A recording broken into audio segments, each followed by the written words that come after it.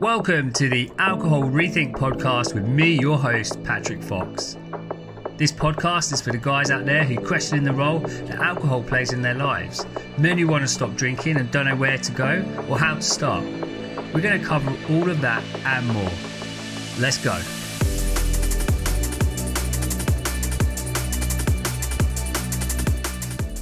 Hello and welcome to episode 100 of the Alcohol Rethink podcast. Guys, fucking so cool to be with you here today. Episode number 100. Triple digits, baby. Amazing. It's been a ride along this podcast, and it's been so great to have you all on. And I appreciate you. And you may have heard me say that before, and I'm going to say it again because I really, really mean it. Because I know how fucking challenging it can be on this journey, right? And how hard it can be to kind of face our own truths about who and what we think is true in this world, especially when it comes to alcohol, right? So hats off to you all, you know, like you're doing something brave, you're doing something bold, and you're doing something courageous. So I think that deserves a lot of respect no matter where you are on this journey. And thank you for all the feedback from last week's podcast, episode 99, about the power of intention. A lot of you guys messaged me and said how helpful that was for you. So that's fantastic. And today, I want to do like a little bit of a continuation on that and just kind of keep reinforcing it, right? Like, so you'll see as we go through what I mean. So today's episode, number 100, is called Drinking About Thinking. And no, I didn't get that wrong. I just thought I'd have a little cheeky little pun there with you. Yeah, so it's called Drinking About Thinking, or Thinking About Drinking, more aptly put, right? And the reason why I'm talking about this week is because I've noticed it's been coming up with a few of the guys that I've been working with. And I notice it in myself, right? It's not just about alcohol, but we're going to talk about it in the context of alcohol, is that when you are rethinking alcohol, when you're taking a break, whatever it might look like, there are going to be times where you still think about alcohol, right? And what I want for you to take away from this episode today is to realize that that's completely fucking normal. It's okay if you notice yourself thinking about having a beer after work, or how nice it would be to have a cold one after a long day playing golf, or whatever it looks like, right? It's okay that those thoughts are there. And what I want to show you today is about a little bit of like understanding why that happens, what goes on in our brain. And I'm going to do a little visualization exercise with you as well if you want to join in, totally optional. Just to really show you like how powerful our brains are, how powerful language is, and how powerful when we have like an emotional connection to something, how our brain wants to remember it. So there was this study way back when in 1890. It's by a guy called Pavlov. He was a Russian, I think he was Russian, or somewhere along those lines, right? Like a guy called Ivan Pavlov. He was a physiologist, not a psychologist, apparently. And he created this study, right? Pavlov's dogs. And I may have talked about it on the podcast before, and I'm going to talk about it again because I think it's so helpful. He did this study, and it actually kind of highlighted or brought to the world conditioning, or how conditioning works, right? Like how there's an expected response to something that happens in our environment. And in this study, right, he had all of these dogs, and he did this test where he was feeding these dogs, right? And his hypothesis, if you like, was that the dogs were going to salivate in response to that food being placed in front of them. But the amazing thing about this study is that salivation, like those dogs anticipating the food, actually happened way before the food even got to them. Like there was the people, scientists, I guess, who would bring the food down the corridor, right? And the dogs got so used to those people coming down that they began to hear the footsteps. And when they heard the footsteps, that is when their mouth would begin to salivate. Like they'd be anticipating, expecting that food. And I was talking to one of my clients about this week, and I was like, have you ever had a conversation with someone like, you are talking about food, for some reason, right? Maybe it's a cookery show, you're talking about your favourite food, and all of a sudden you go, oh, I'm really hungry now. Right. But that's because of this. It's because you started thinking about that food, and what it's done is like set off all of these neural pathways in your brain in anticipation of having that food. So like releases hunger hormones, which is ghrelin. And it's so fascinating because like this is what happens with alcohol as well, right? When you start thinking about alcohol, then it creates some kind of bodily response in you, right? Like your body's anticipating, expecting that's what's going to be happening.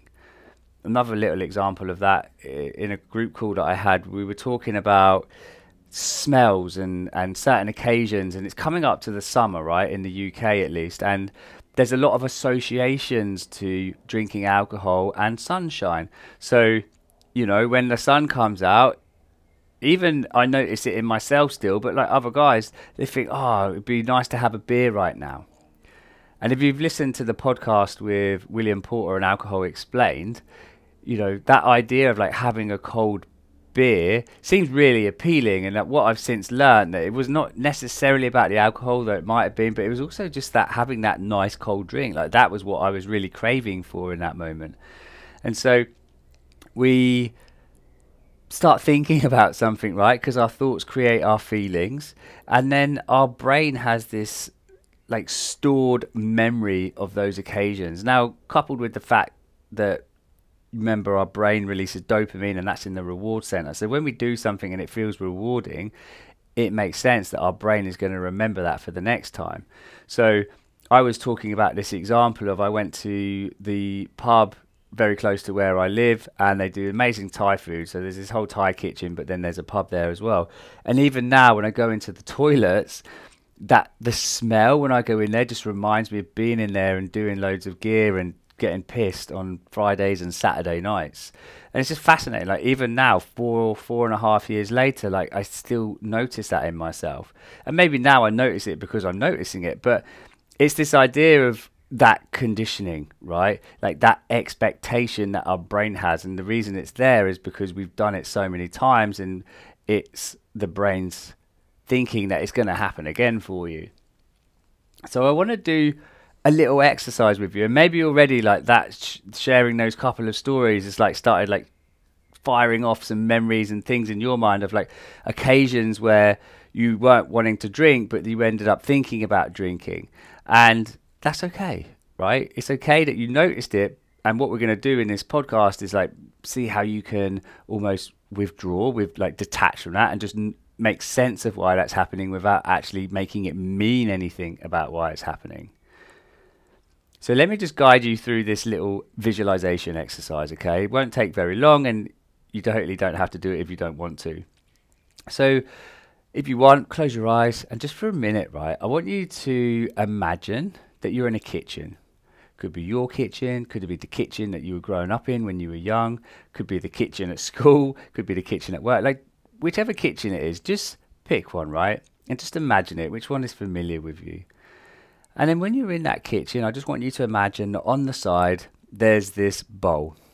And in that bowl is some lemons. And you go out and you reach out a lemon, and you see like the nice big yellow lemon in front of you. And you pick it up, right? You pick it up and you notice the weight of it, right? Like notice how it feels in your hand as you're holding it.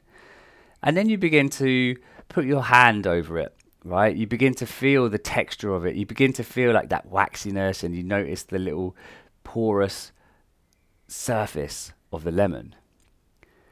And then I want you to imagine that you lift that lemon to your face, right? Very close to your nose, and you smell it. Right? Begin to start smelling that lemon, imagining what that lemon smells like right now. And then you put the lemon on the side, you take a knife and you cut that lemon in half.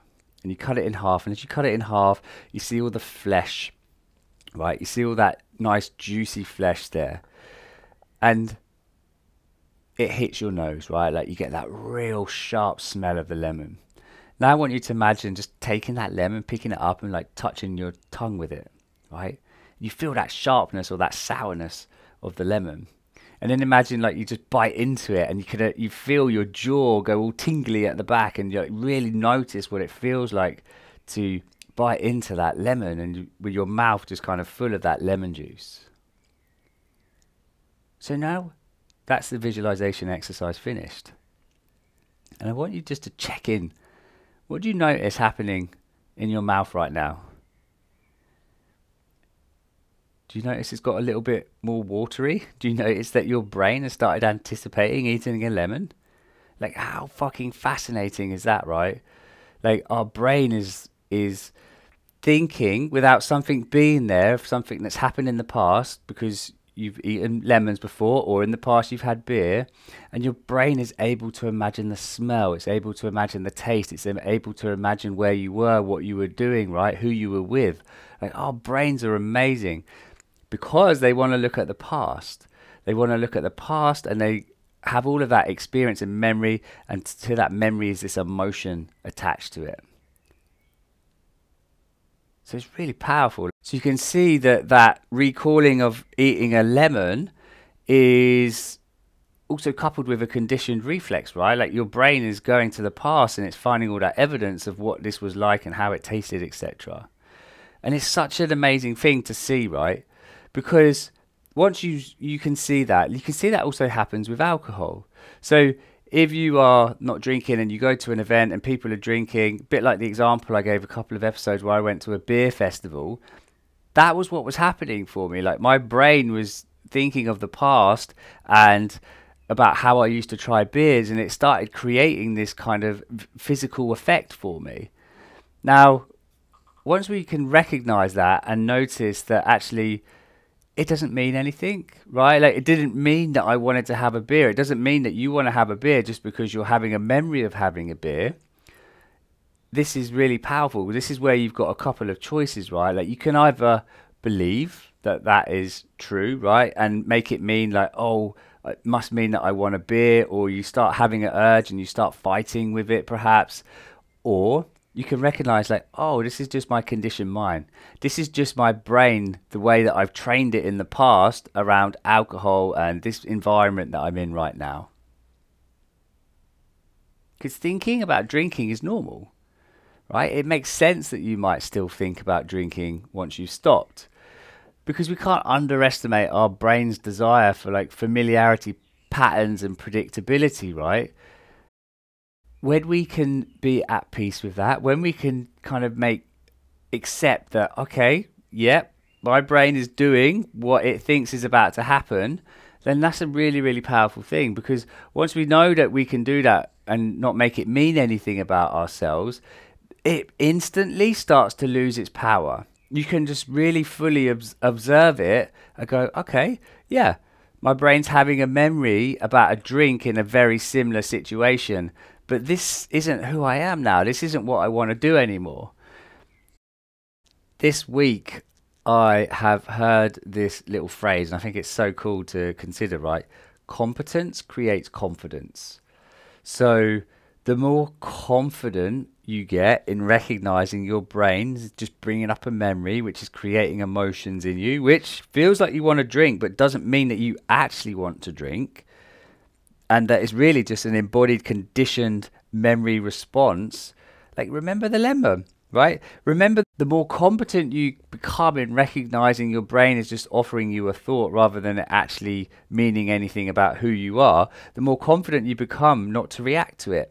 The more confident you can be just to allow it to be there without acting on it, right? Perhaps even to laugh at it. Sometimes the stuff that my brain comes out with is hilarious, right?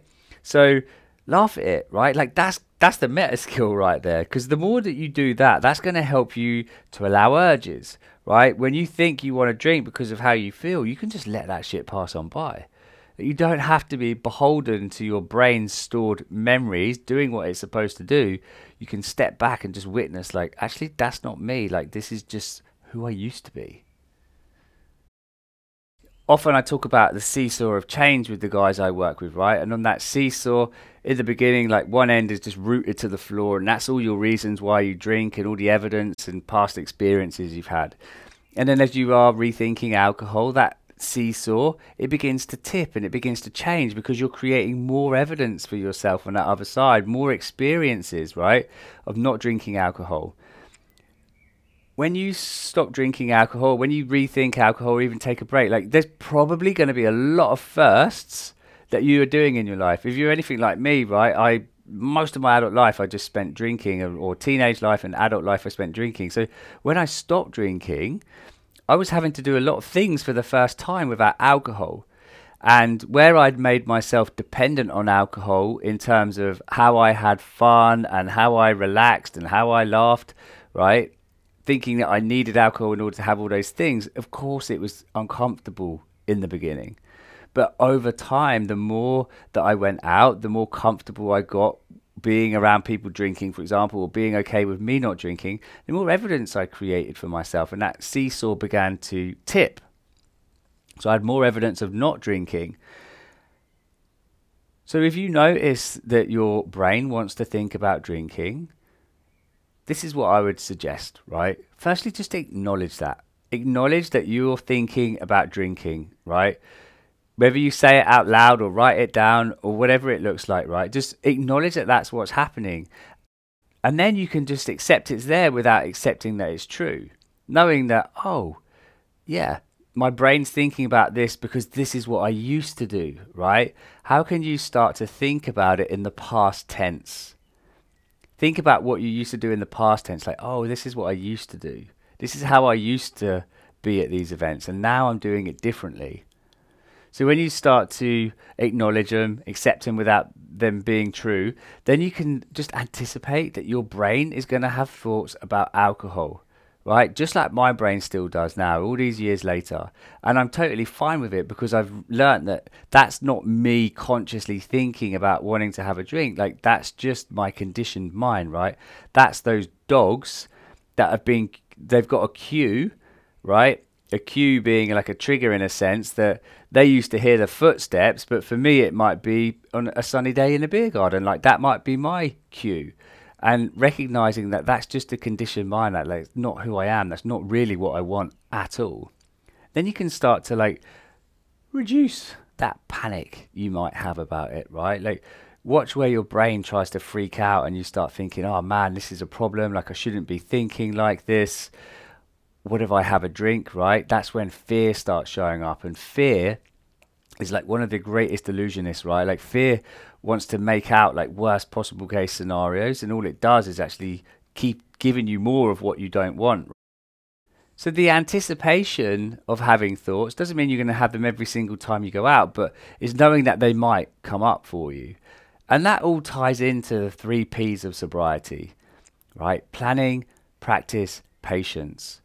Part of that planning is planning for you to recognize that sometimes you're going to have thoughts about drinking, and that you don't have to believe them. You don't have to buy into them. You can actually just neutralize them in a sense and be okay with them being there. Go, oh yeah, of course I'm having these thoughts. It makes sense that I'm having these thoughts, and I don't have to do anything about it, right? I don't have to react to them. I don't have to do anything other than just acknowledge them and move on, right? And I know sometimes our emotions, right, like when those urges comes, it overrides our logic, and we're perhaps not able to think in a way that's going to help or serve us best, right? And maybe you do decide to drink when you notice these thoughts come up. And this is an awesome opportunity for you to afterwards go, okay, what happened there? How can I learn from this? What was I thinking? What did I notice about those thoughts? How did they make me feel? Because remember that lemon exercise, right? Like, how you think is creating some feelings inside of you, and your brain's going back and using feelings that you've already had in the past. So use it as an opportunity to learn from it. Like, the more you become aware of what's happened and why, like, this is where you get to reclaim your control around alcohol. This is where you get to stop living on autopilot and actually decide with purpose, with consciousness, like being deliberate, like with the power of intention, that you don't want to drink. That you're just watching your brain and you do not have to react to it. All right, guys, there you go. Drinking about thinking. So lots there for you to think about. And, you know, it's really powerful and it's been really powerful for me in my life to really, really see that I don't have to believe what I think. And when we even those beliefs that like feel really true because they've got an emotional connection to them, like having compassion for yourselves, like beginning to recognize like it's okay that I had these thoughts, right? I don't have to be afraid of thinking like this. When you can begin to let go of some of that fear, right, amazing things will happen, because that fear, all it does is just keep giving you more of what you don't want. So guys, episode 100. Thank you all again for listening. I will be here for another 100 episodes. I have no intentions of stopping this podcast. I have more and more ideas and different ways of sharing things with you. So I'm really looking forward to doing that. Have an amazing day. Take care of yourselves, and I'll see you again soon. Bye bye.